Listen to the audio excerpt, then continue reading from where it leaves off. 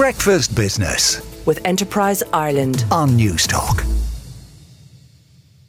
Now, the time is 6:34. Yesterday afternoon, the government published its cyber risk assessment for last year. After the attack on the HSE 2 years ago and the constant threat from rogue agents operating freely from within Russia, Ireland is often seen as a soft underbelly when it comes to cybersecurity.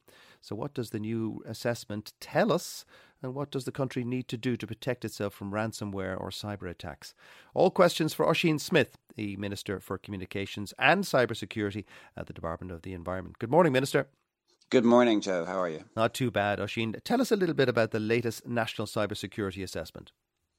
Well, today I'm publishing an assessment of the cyber risks to Ireland.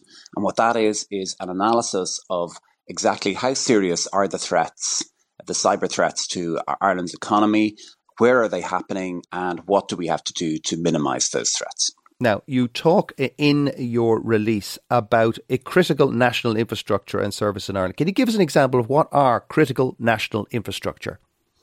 Yeah, I'm talking about transport, health, energy, financial services, subsea cables connecting our country up. So all the basic critical things we need to run our country, the things that if they ever stopped, you'd know all about it. And you know, what we found is that often there are things that we rely on that we never think about. And often those things are in the supply chain. So one day, you know, some series of trucks that delivers things to supermarkets stops working, some cog in the system.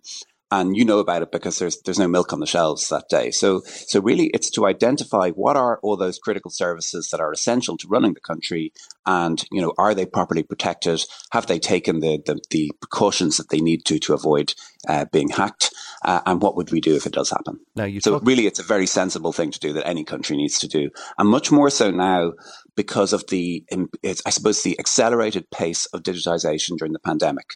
So as more and more services have gone online, as we've moved away from having manual backups in a lot of systems, we realised that having that cyber risk is really critical to the running of the country. As we saw when the HSE was attacked, is the HSE back to 100%, or are there still any issues post its ransomware attack?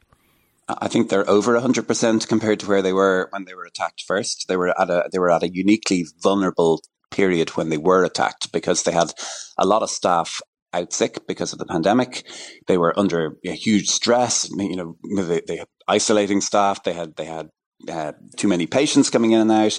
And I think that their focus was not on protecting their cyber assets at the time that they were attacked. So I think there has been, you know, since that attack, there's been a huge realization of how critical data is, you know, for example, in the healthcare service, that it does directly affect patient services. It does mean longer queues. It does mean worse outcomes, that we have to protect data, not just in the health service, but across all services. And one of the things we found from the cyber risk assessment is we went out and asked senior executives how important they felt that the risk of a cyber attack was. And we found a very high degree of appreciation for cyber risk. We found a high rate of senior executives taking precautions, carrying out the kind of sensible precautions that we would expect, that we would want people to do. So we are reassured by that. But we found two other things. One was we found that there's a lot of risk in the supply chain. So a critical service may be protected. The company itself may be carrying out all its correct precautions. But what about the suppliers that company relies on? And sometimes, you know, you have a supplier who's providing energy or water or some kind of service like that to the big brand name supplier. So perhaps it's not Airgrid or it's not Irish Water or Ishka Ireland that's at risk, but one of their suppliers is not doing what they should be doing. And that supplier is advertising the internet saying, we provide basic services to provide water or energy in Ireland. And they're the ones who are getting hacked in the future. So what we want to see is that there is a focus on the supply chain from these essential services, that they are checking that their suppliers are meeting basic standards of cybersecurity and cyber hygiene, so that we're not seeing that our essential services are taken down by a supply chain attack. There have been many supply chain attacks around the world, around Europe, and they are always unexpected because they are from suppliers that nobody has heard of, that are not frontline big name things that the public are familiar with. And so making sure that we have high standards across our supply chain is going to be critical in future. You talk about 3 key recommendations to protect the critical national infrastructure. Briefly, what are the 3? Well, the first is to make sure that there are strong standards that are underpinned by law for all essential services. So we're going to strengthen the laws and make sure that anybody providing an essential service must meet basic standards.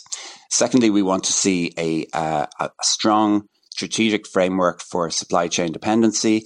We want to make sure that we want to identify who are the companies that are who are the people in the supply chain that are most likely to cause a risk. Who are these high risk vendors? Who are the ones that everybody has in common? So, for example, everybody's relying on Microsoft or everybody's relying on Amazon Web Services or Azure or something. So we want to make sure that those critical components are safe. And lastly, we want to have a very clear register of all the suppliers of essential services because they come and go. And new technology arrives, with AI, 5G and so on. People add in these things to their services. Have they been vetted? Have they been risk assessed? So that they're the 3 key recommendations. Now, this may not be related to ransomware attacks, but I think many of our listeners are sick to the back teeth of all the scams and fake text messages and fake emails clogging up their inboxes and their phones.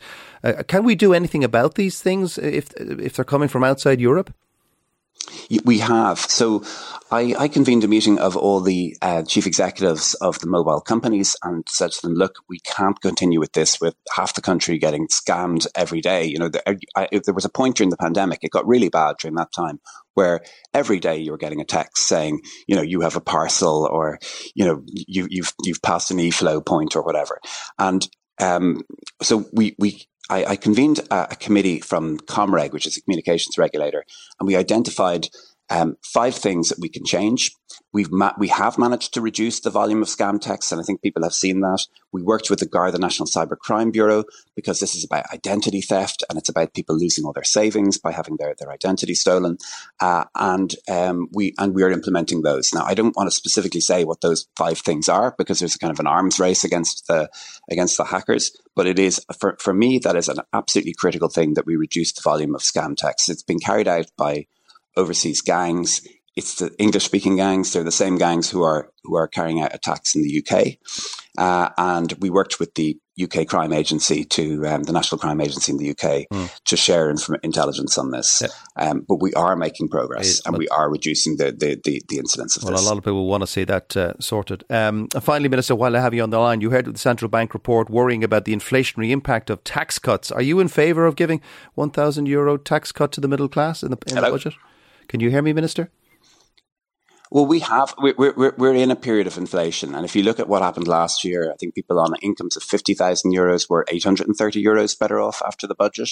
So it's not an impossible and we have an agreement in our programme for government between our 3 parties that we will compensate for inflation both in the bands and in the tax-free allowances for income tax. So if we don't change the income tax allowances and bands, effectively people are paying more income tax each year.